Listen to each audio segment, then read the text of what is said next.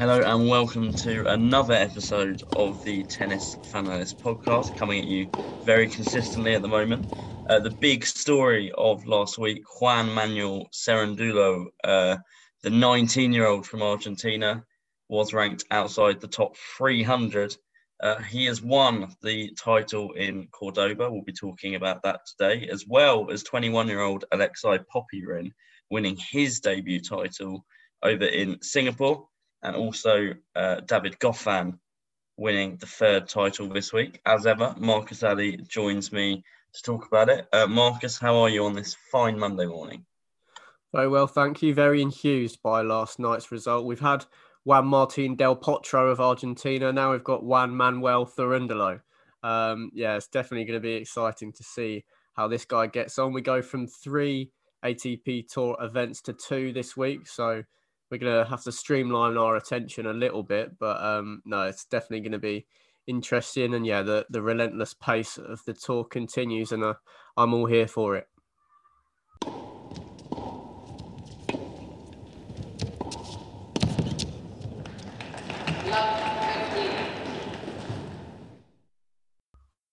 Yeah, so Marcus touched on it just before. 2 more tournaments this week in Rotterdam and Buenos Aires. We'll get onto them in due course.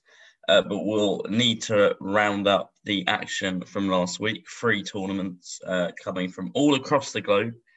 Singapore in Southeast Asia, Cordoba in South America, and Montpellier in Europe, and all different services. So lots of variety last week. But the main story, as we touched upon before, 19-year-old Juan Manuel Cerundolo. I'm very much hoping I get the pronunciation right, but I know Marcus is a little bit better with the sort of more Spanish Latin pronunciations than I am. He beat Albert Ramos, beg your pardon, in the final, winning 4 out of 5 of his matches in 3 sets. 19-year-old really showing that he can really be pushed and still get over the line.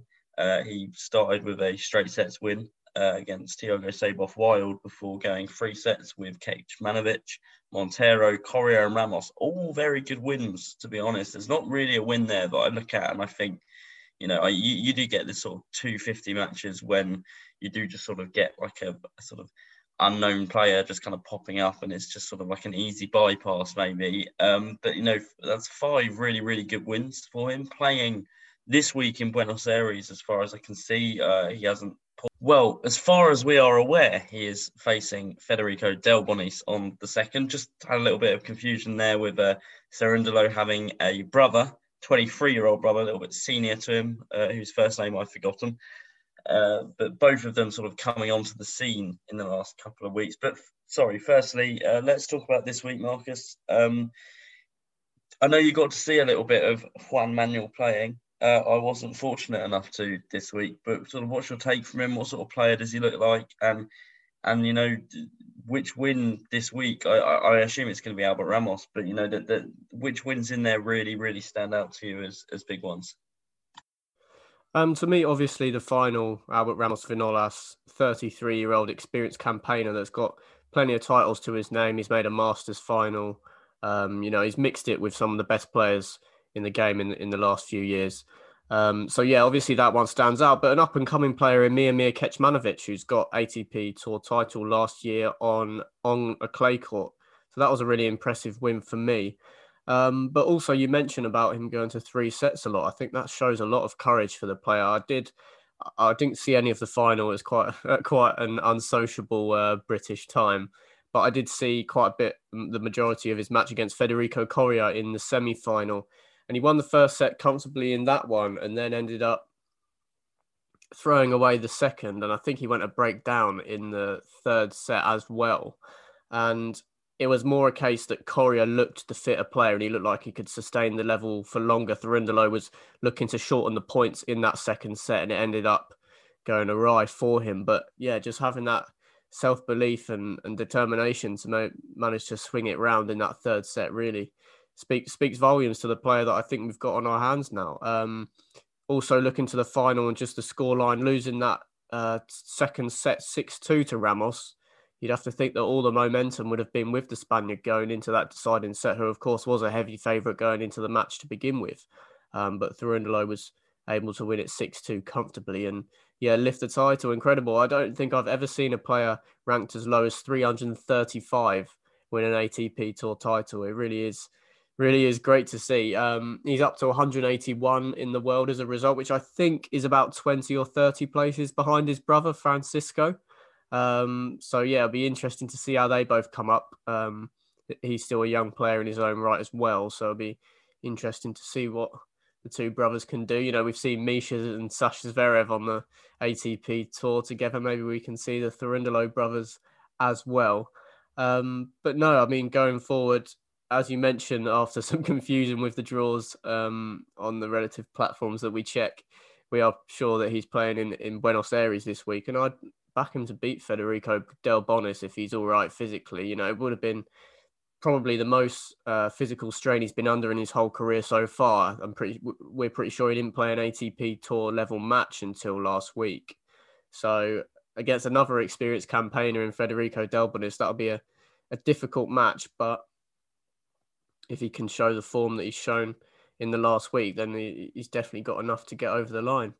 Cordoba was a really exciting tournament to me. Obviously, Albert Ramos beat Diego Schwartzman, the top tenor and top seed. So that shows what kind of form he was in. So no small task to beat him in the final.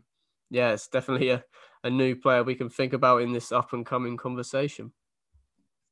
Yeah, quite remarkable, actually. Just looking at Thorindolo's record here, prior to playing in Cordoba, the guy had only ever won, I think, one match on the Challenger Tour. Yeah, beating a player that I haven't heard of, ranked 767. That's his only win on the Challenger Tour, another couple of losses. But only in the last year, as far as the sort of flash score history goes on him, having only... he's got one other win. But my point is he's not actually won much on the Challenger Tour. He hasn't really gone around too much. He's not even won a Futures title. So to suddenly pop up and win an ATP Tour 250 title is quite remarkable. And like you say, I can't remember someone that low down winning an event. I know he wasn't ranked as low, but we had Thiago Seyboth-Wild winning a title around this time last year. Forgive me, but I can't actually remember which clay court title it was, but it was a clay court 250 that Thiago Seyboth-Wild won. And I think that's the main thing for Serendina now, is he's got to sort of make sure that he can come and back this up now, which I think Seyboth-Wild, we would both agree, perhaps failed to do a little bit, still a very young player. Cerundolo playing much more on a clay court. He's only played one hard court tournament within the last year. So that obviously is going to be interesting to see. He's now in the top 200, will be expected to be playing some more hard court challenges throughout the year when they come about. And we'll maybe see him up again at sort of 250 level in the coming months. But an amazing win for him. I think we will forgive him if he does lose to Federico Del Bonis tomorrow. As you say, a very experienced campaigner is the phrase I think he used. He's been around a very long time, and he is a very, very handy player on a clay court, especially compatriot to Cerundolo. And there's always the possibility that, you'll see a lucky loser come in last minute. You cannot quite often see that when a player wins the title almost a day before, or 2 days before in this case, playing. But fantastic from him, winning in qualifying, 3 wins in qualifying. That's 8 straight wins for him. Didn't drop a set in qualifying, although obviously being pushed. So, showing this week he can win matches comfortably, and he can win them uncomfortably, if that's a phrase. Really, really impressed from the 19-year-old, and I'm really looking forward to seeing how far he can go. We've got many young players doing well on the tour at the moment, and this is just yet another one we can look at in those next gen rankings and sort of see come the end of the year how he can fare in those next gen sort of proceedings and see if he can challenge those new guys coming up. Obviously we won't get too far ahead of ourselves because we haven't seen too much from him yet. It is just only on a clay court so far. We'll need to sort of get an idea of what he's like elsewhere. Marcus, I don't know if you have anything else you want to say on Juan. I was about to say Juan Manuel Cerundolo. Yeah, I think at this age, it's fine to see him play an extremely high percentage of clay court events. You know, when he's just making his way on the tour, I think we've seen Casper Ruud slowly transfer his form onto a hard court in the last sort of year or so. I mean, nothing too outstanding, but we've seen him definitely be able to transfer his form from a clay court onto improving his game on the hard courts in particular. So yeah, I'm not too worried about that, especially at only 19. Maybe at 21, 22, we can start to really pass judgment on whether he's got the hard court game. But I think, yeah, if he can continue his form on a clay court, I don't see how a player can go from an absolute world beater on a clay court. Not saying that he is, but if he was to continue this form and then just go onto a different surface and the level drop too disastrously. So yeah, be interesting to see. I think it helps him definitely that obviously Buenos Aires, I know Argentina is a massive country. I'm not entirely sure on the geography, but Cordoba, same country. Hopefully it's not too far distance to travel before this match today. Although, yeah, I'm not really sure it's a big country. But yeah, if he was playing, I don't know, somewhere else like Ecuador or something, maybe that would be a bit more of a stretch. But no, yeah. So we're gonna. For me, I'll reserve my judgment on whether I think he can mix it on all surfaces for a few years. He's only 19. We've seen Carlos Alcaraz win a lot of challenges on a clay court and sustain a decent ranking from doing that. So yeah, I think on a short term sort of scale season, I'm happy to see him just mixing it and trying to make the latter stages of consistent clay court tournaments. Yeah, no, completely fair analysis, and it's at Tennis Fanalist if you want to let us know how far Cordova is away from Buenos Aires, because I'm not going to look it up. Interesting stat here, actually. Cerundolo becoming the 5th lowest ranked player to win an ATP Tour title since 1990. I know that's a 31-year period now. But, I would have thought he maybe would have been a little bit higher up that list of lowest ranked players to win an ATP Tour title. I can't really think of one in recent history, but then I guess, some of them could be players that have been a lot higher and then their rankings just fallen because they've missed times for injury. I mean, thinking about it, Murray, when he won the Antwerp title a couple of years ago, I don't know where his ranking would have been at that point. The 5th lowest ranked player to win an ATP Tour title since 1990, and the youngest Argentine to win an ATP Tour title since Guillermo Coria in 2001. So we will go on to Montpellier now, the indoor tournament in France. That was won by the then world 15. I haven't seen where his ranking has gone up to now. At that point, probably not gone up too far. But David Goffin beating Roberto Bautista, a great comeback win, actually, winning 5-7, 6-4, 6-2 after 2 hours and 5 minutes. It was Goffin's first title since 2017, which surprised me a little bit. I would have thought in the last few years, Goffin, being as a consistent player that he is, has won a few more titles, but first title since the Rakuten Japan Open in 2017. I think this is an outstanding win, actually. Bautista looked really, really impressive this week. And I know Goffin, he's a hard player to sort of talk about the bigger picture. We've just been talking about the bigger picture with Cerundolo and sort of where we're hoping to see him go. I think with Goffin, he has been a hard player to do that in recent years. I know when we did him on the Guess the Player a few months back, he has been ranked sort of 10 to 30 since 2014. That's an amazing stat in itself. But we haven't quite seen him progress maybe in the bigger tournaments like the Slams and the Masters. I think the biggest standout week I can remember from him is getting to the final of the ATP Tour finals in the O2. But looking at this match, a very impressive win from David Goffin. I will ask you the bigger picture question as well. Is there a cause for Goffin at the age of 30? He's not too old. Do you think we could see him maybe trying to push on a little bit? And he's really in those last couple of years now, probably of his career, where you could consider him at the prime age. So maybe if he does really want to challenge to get into that top 10, I think he has been in the top 10. I think 9 might be his career high ranking. But, would you like to see him really trying to push back into that top 10, or do you not think that will happen? He's definitely got the ability in his current guys, I think. But I do think there's better players in and around him in the rankings than there has been for a lot of this run that he's had.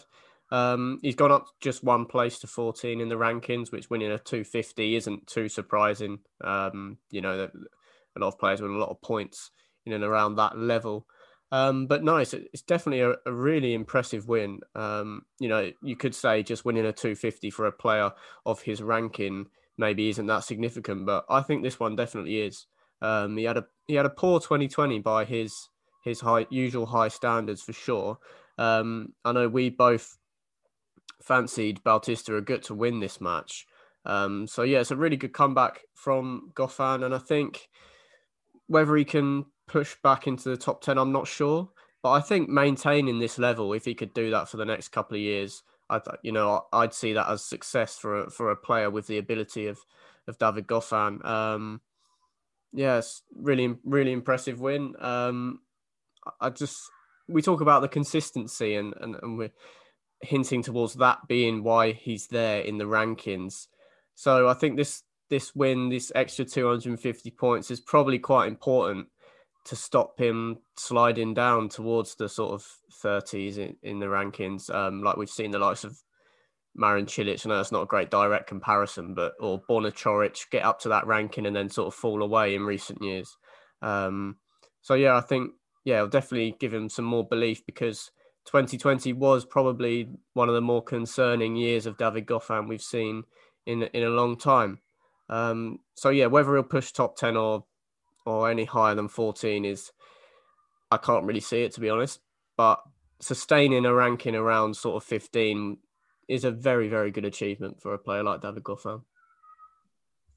Yeah, I completely agree. I think, when players win titles, it's probably only fair that we sort of talk about it in the same way. We'll talk about the bigger picture for Cerundolo, and we'll go on to speak about it for Poppy Rinn. And, with respect to David Goffin, he is only 30. That surprises me a little bit. I would have thought he was maybe a year or two older than that, and has got some years left in him. So he's quite active on social media, Goffin. Actually, I see him for some reason a long time back. Of what I've been following his Facebook page, and he's very active on it, and he seems like a very, very determined player. So I think he'll be very much hoping that he can return to that top 10. So moving on to Singapore, Alexei Poppy Rinn, as we said, winning the title there. It's a debut title for him.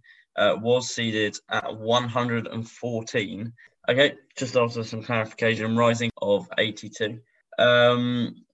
Beat Alexander Bublik, who I was surprised to find out is 0 from 4 in finals now. I made the mistake of saying in the last pod that he had not made a final before. He's now made 4, in fact, and he has lost all 4 of them in a bit of an unstructured match. Bublik winning the first set 6-4. And then Poppy Rinn going on to win the next 2 sets, only dropping 2 games, winning 4-6, 6-12, 6-2, in just over an hour, actually, about 80 minutes for a 3-set match. Very odd match. I saw the end of this one.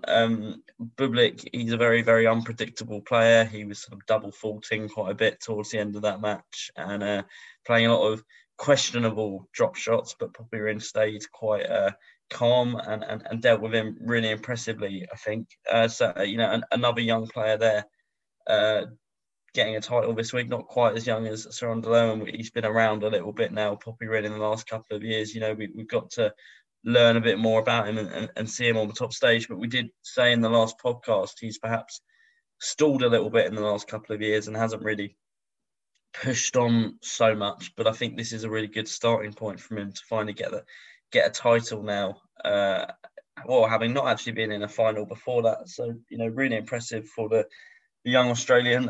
What's your main take from this week for Alexei Popyrin? I'm kind of relieved that we've seen him build on a positive Australian Open for first time in a few years. Obviously, he beat David Goffin at that tournament in 5 sets this year. So to build on that with this win is very, very encouraging.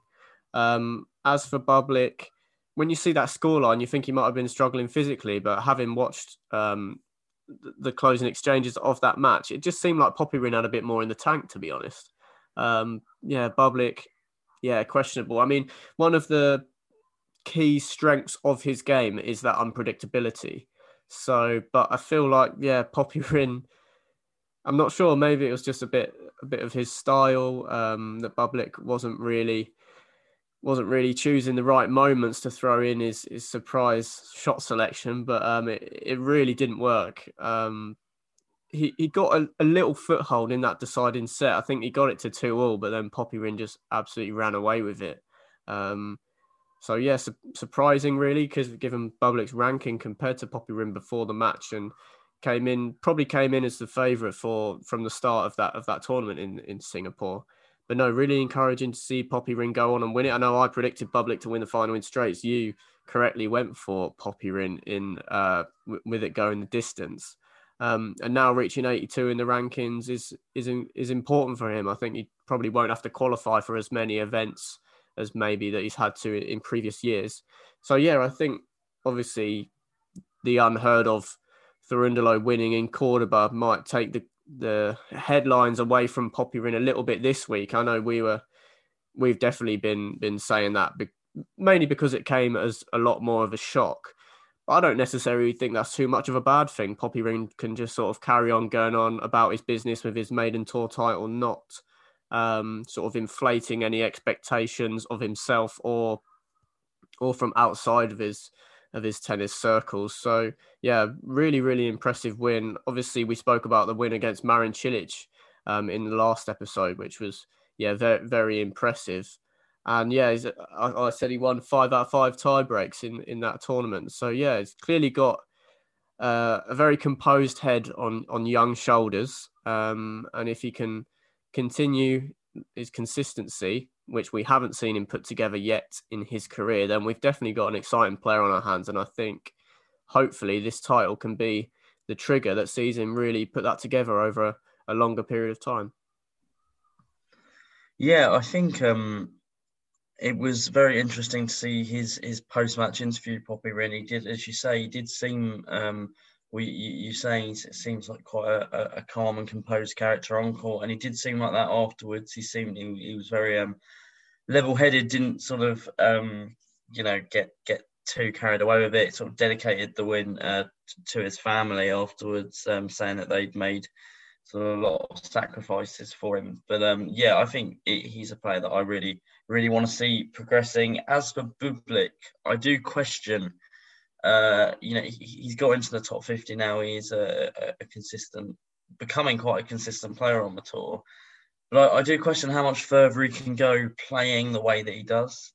He's a sort of player that I think can, on his day, he could be the sort of player who knocks the top 10 player out at a Grand Slam in the first round or something, sort of surprise everyone. But he's not really a player who I think with this game style could really push too high and become a consistent player. I mean, you might disagree with that. Well, I don't mean become a consistent player. He is a consistent player, but I mean sort of like a consistent top 30 player, perhaps. I personally don't see his game style as sustainable, and I think he's got to really work on some other things. He sort of sometimes he hits shots and it doesn't look like he knows what he's going to hit until he actually does it. And he's very, very relaxed on court as well. I find you see him, he can get frustrated at himself, but after the loss yesterday, he almost was sort of just swaggering around a little bit. It was nice to see him laughing a bit with Popyrin afterwards. But he seemed very cool and collected in his press conference, in his post-match interview. And I think when you've lost your 4th final in a row, I kind of see you want to be in agony. I don't. It's kind of a weird thing to say, but I don't really want to see you looking calm and relaxed and chilled, which is kind of what he was. But I think that's just a sort of a testament to the man that he is, and maybe he'll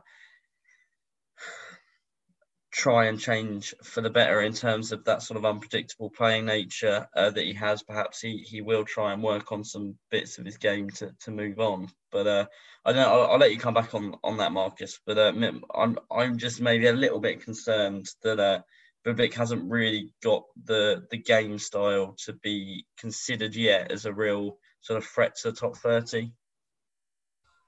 Yeah, I don't think we should deem the loss in the final. I don't think we should let it take away from the good week that he did have. Obviously, it was a disappointing loss, and yeah, I definitely expected him to win the title. I think he's still improving nicely. He's around his career high at the moment, 46 or somewhere. That's where it was last week, somewhere around there. So I agree with what you're saying about sustainability. There's a reason why we don't see many players like this at the top level, because the methods, that the more traditional method and the greater thinkers usually end up making higher levels than players like Bublik, who I feel like, not too dissimilarly from Nick Kyrgios, does sort of walk out on court and back his own ability to sort of orchestrate the points that will win him the match. Essentially, I agree with you. It doesn't come across like he thinks about it too much. He does seem to, serve and volley here, try and finish the point here. So, yeah, I mean, he's a great player to watch. I also think he'll be a player that will get a lift from crowds coming back. He does seem to have that sort of entertaining nature about him. He likes to get it going after hitting a winner. So I think that's something that we can wait to see as the year progresses, keeping our fingers crossed, obviously. So yeah, I still feel pretty good about Bublik. Maybe not this year to push the top 30, but I think he's definitely on an upward trajectory in terms of his career as a whole. But maybe as he matures, we'll see maybe a new coach come in and he'll start playing in a more mature way. I don't know if that's the right word, but he does still seem quite raw as a player and in his style. And Popyrin really gave him a lesson in those last two sets. So yeah, plenty to work on for him, but we've still got an exciting player, and probably the Kazakhstan number one for a very long time. Yeah, I think the concerning thing for me is that, when you've been in 4 finals, you're playing a 21-year-old in his debut final, 2 years to your junior. It's a little bit concerning when the 21-year-old who's playing his first final looks like the more experienced and more rounded and mature player. But perhaps I'm just going into a little bit too much, and maybe Bublik will sort of prove me wrong. As I say, I think he's a sort of player who, on his day, if everything goes right for him, he's the sort of player you could be seeing knock Rafael Nadal out at Wimbledon. That's not a prediction, just to point that out. But he's the sort of player that has it in his artillery to do that. I just question sort of the long term. He can come out with those big performances and big results, but can he come out of it on a consistent level over sort of a few months, and we see him really progressing. But anyway, that's sort of the roundup of the 3 weeks, the 3 tournaments that we've had this week. Some really exciting new winners, and of course the very experienced and rounded David Goffin also getting his name in there alongside 2 names who perhaps we wouldn't have expected as much at the beginning of the week lifting titles. We have 2 more tournaments this week. We continue with the 250 tournaments over in South America with Buenos Aires, as we mentioned earlier, that going on this week, but also going to the ATP Tour 500 circuit in Rotterdam. Actually one of my favourite tournaments of the year outside of the Masters. I've watched quite a bit of Rotterdam in the past. I remember seeing Dominic Thiem at Rotterdam quite a few years ago. I think it was the first or second. It was the second time I think I'd seen him play, and I remember that was the first time I was really impressed with sort of how he was playing. And it's a really good lineup this year at Rotterdam. So we're going to start with Rotterdam.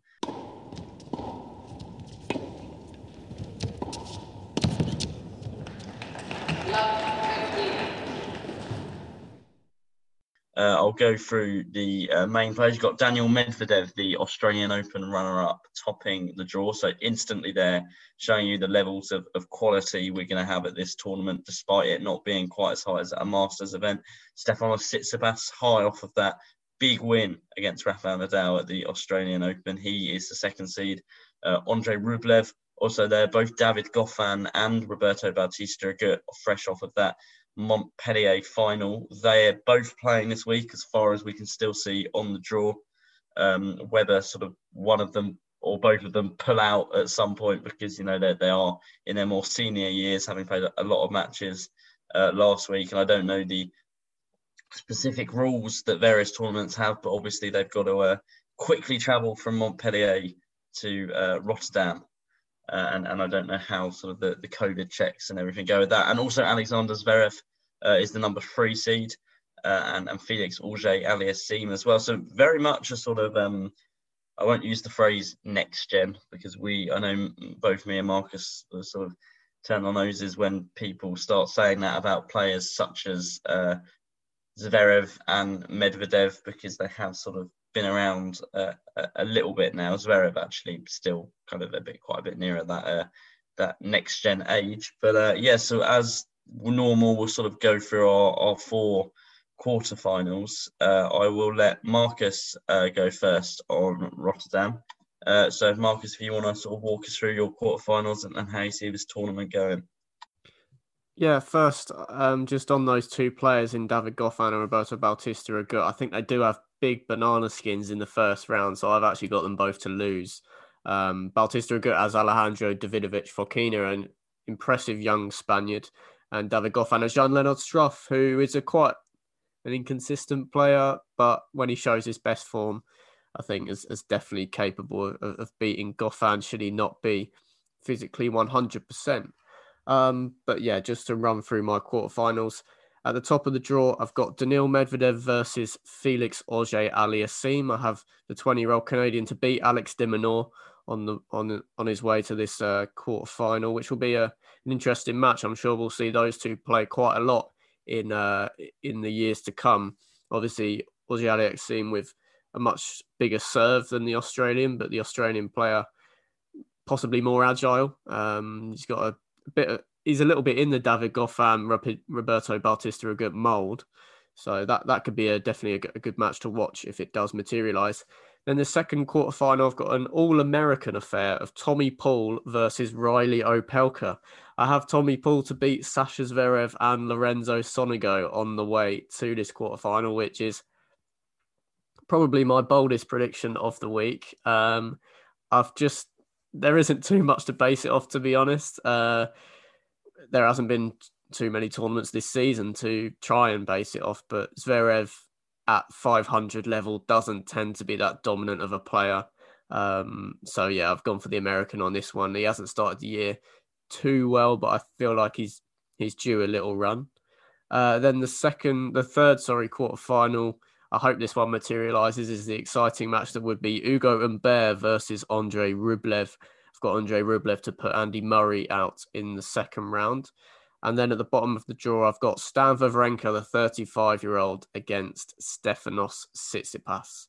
Tsitsipas being the second seed. So yeah, I've just got him to make his way to the quarterfinal to meet up with Stan, which of course, if Stan can bring his best game, could be an epic match. Yeah, I should have mentioned actually when going through that lineup that Andy Murray playing at Rotterdam after making his return to the tour last week, losing to Igor Gerasimov. He will face Robin Haase, the fellow wildcard, in the first round. We both got Andy Murray to win that match, but obviously that second round match, potential second round match against Andrei Rublev, are going to be a big ask for the 3-time Grand Slam champion. Okay, so if I just take you through my quarterfinals, just quickly to say I also have Goffin and Bautista Agut both to go out in the first round. Sorry about that. The first quarterfinal, I have got Daniel Medvedev to face Felix Auger-Aliassime as well. But what I would say is I do actually think Daniel Medvedev has a draw of banana skins at the moment. You know, I have got him to make the final. I haven't actually got him to win that. To win it, I will reveal now. But I was looking at his first three matches that I have been having: Dusan Lajovic, Borna Koric, and Felix Auger-Aliassime.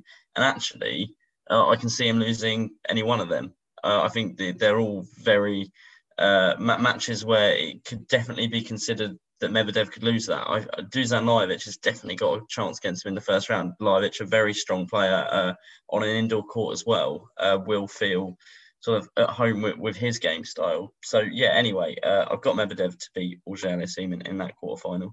The second quarterfinal, like you, I've gone for a risk, but I have gone for a different lineup. I haven't gone for the Americans. I've actually got both Americans to lose in the first round. And I've got those two players that I had beating them to get to the quarterfinal in Lorenzo Sonego against Marton Fucsovics. Marton Fucsovics, a player that I like quite a lot to watch. Very sort of hard hitting, great ground strokes from the Hungarian, and I do think a player actually who hasn't quite lived up to where I think he could be. I think he's still only really 27, 28. I haven't got his age to hand. He's not sort of in the latter stage of his career, so definitely still a long way to go for him. But I do feel that he could be, he maybe should be kicking on a little more than we have seen him. He's looked good in qualifying though, qualified for this tournament. But yeah, I've actually got him to face Lorenzo Sonego in the second quarterfinal. Then the next one, the same as you, Ugo Humbert against Andrei Rublev. Can't really see anyone in their parts of the draw getting in their way. I mean, if Andy Murray turns up, he can be a hard match for anyone. But I do think Andrei Rublev will be too much to ask. Then the last quarterfinal, I have actually got Karen Khachanov to face Stefanos Tsitsipas. Bit of a risk going for Khachanov. I do think whenever you go for Khachanov, it is a bit of a risk. He's sort of stuttered a little bit over the last few years, considering sort of where we did see him sort of at the age of 21, 22. But I do think he'll get the better of Stan Wawrinka.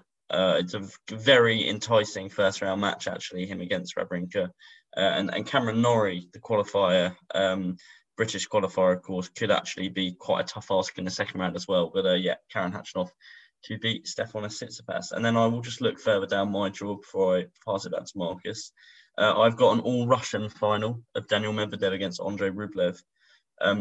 Rublev, not a good record at all against Medvedev, not actually winning a set against him in about 4 matches. But I have gone for Rublev to beat Medvedev, not on the fact that I think he will beat Medvedev, but I kind of just feel a little bit safer about Rublev getting to the final than I do about Medvedev. I think Rublev's draw is much kinder than Medvedev's. As I said a couple of minutes ago, I do think Medvedev could quite easily go out to any of those players early on. I wouldn't be surprised to see him do so.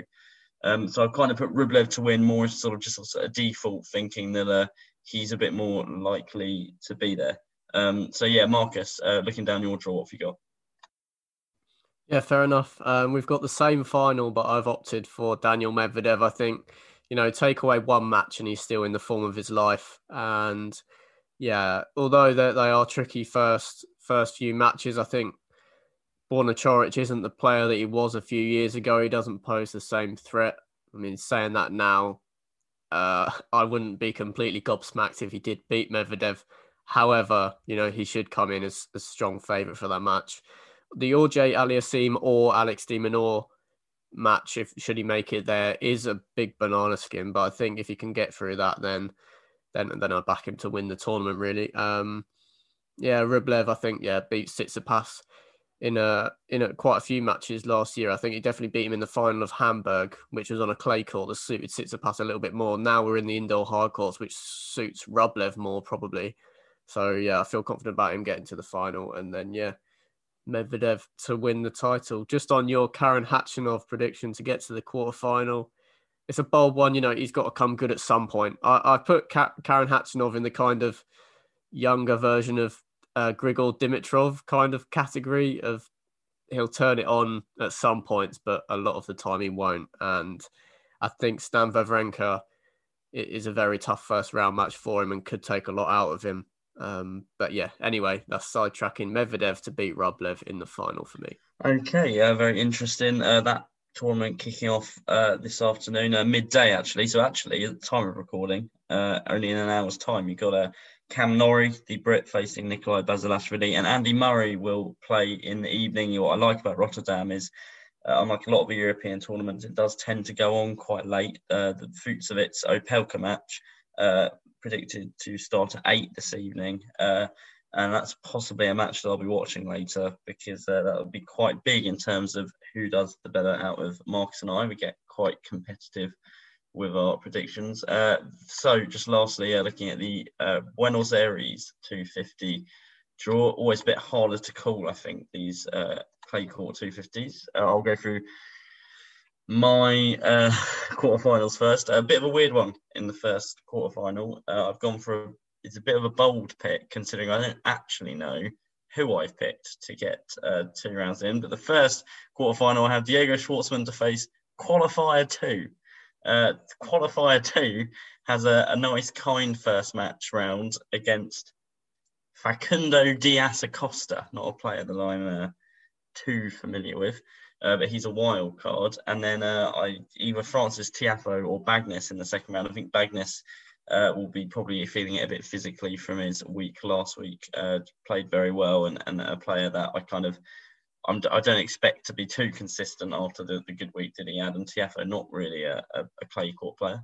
The second quarterfinal, I have Thiago Monteiro to face. I've got him to face Marco Cecchinato, the Novak Djokovic conqueror of Roland Garros. I think maybe 2017, possibly, maybe 2016, around then.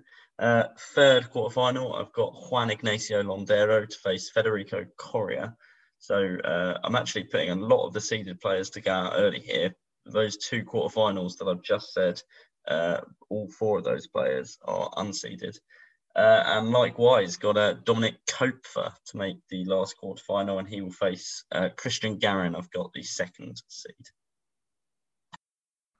Yeah, actually, not too different in this tournament. I haven't gone for anonymous qualifier to make the quarterfinal, though.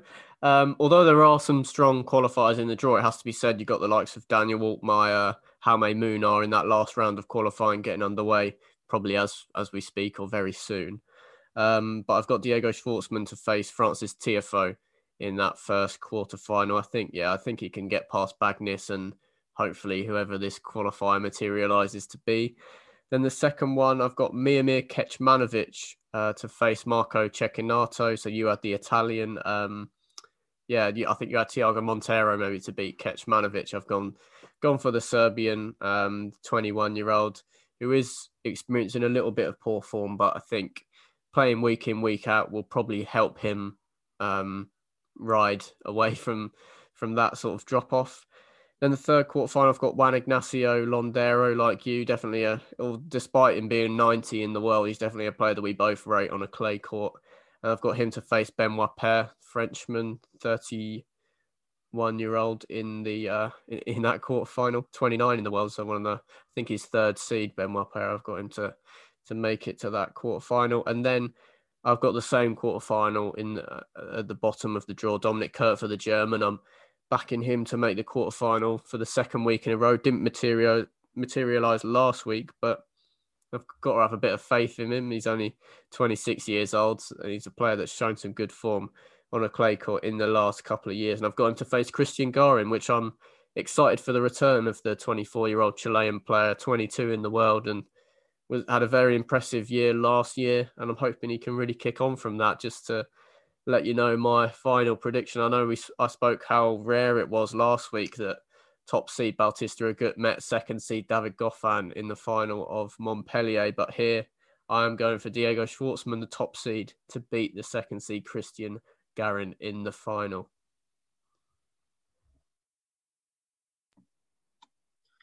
I have got Christian Garin to beat Diego Schwartzman in the final. Sorry, did you just say you've got Schwartzman to beat Garin?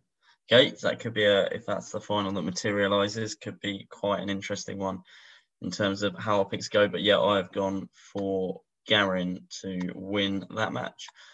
This podcast has been a little bit longer than I thought it was going to be, so we'll move swiftly on to guess the player. And after Marcus's calamity in the last episode, failing to get top 10 player, Diego Schwartzman, he might have come up with a few minefields for me to maybe try and get some revenge. But we'll see if my brain is in gear on this Monday morning.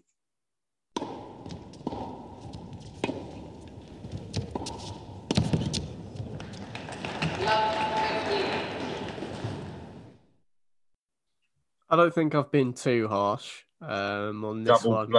Double bluff. But no, there's some strong clues coming up. To begin, clue 1.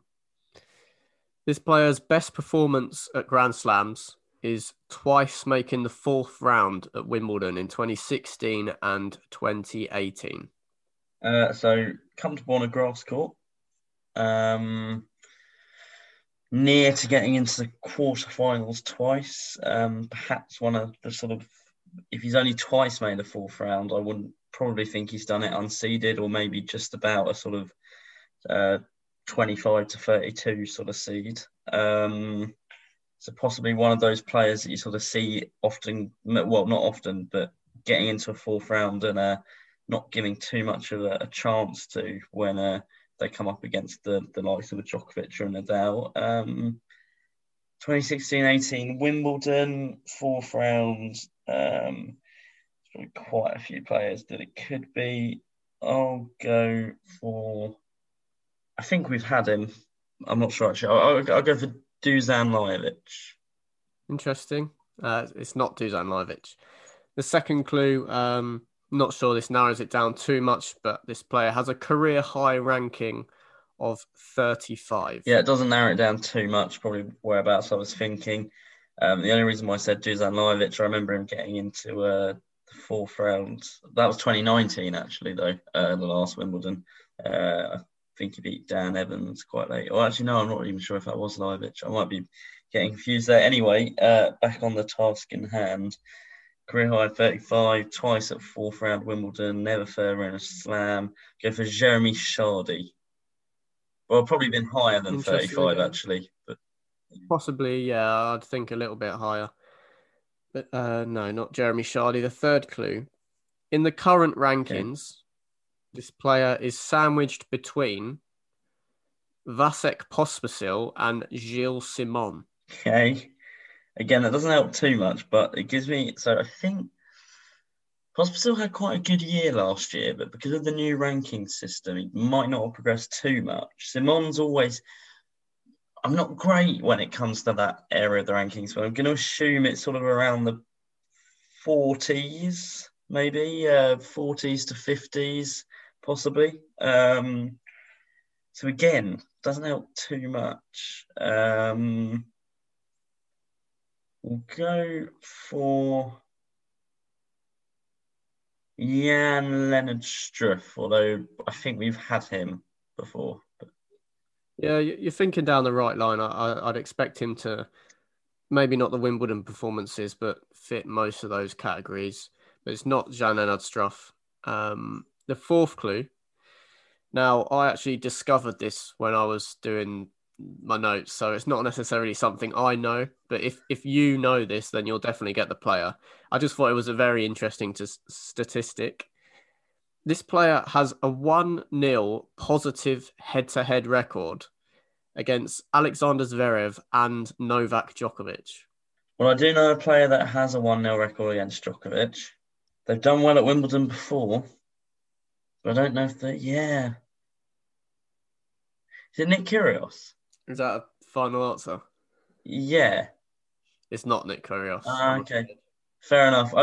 The clues fit because I think he has made Wimbledon fourth round once. I mean, definitely higher than 35 in the rankings. Oh, of course, yeah. Yeah, that's fair enough. Yeah, right. I know he's got a 1-0 record against Djokovic and he might well do against Zverev, but okay, fair enough. This fifth clue is also quite specific. Maybe it's one I remember more because I watched this match. This player has 2 ATP Tour career titles The most recent one coming in the 2020 Pune Open. Well, I don't think it was called the Pune Open, but the 250 event in Pune. Is that my fifth clue? Yeah. God, dear, that's a harsh fifth clue. I'm not okay.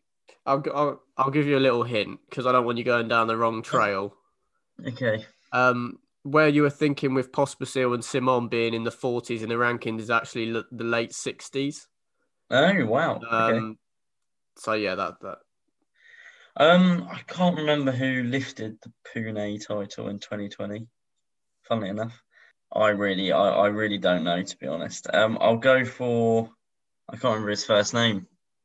Pierre Hugues Herbert. Good effort. That's a great stab in the dark, but it's not Pierre Hugues Herbert. Okay. Do you want one more? Yes, please. I think that as a fifth clue is very harsh.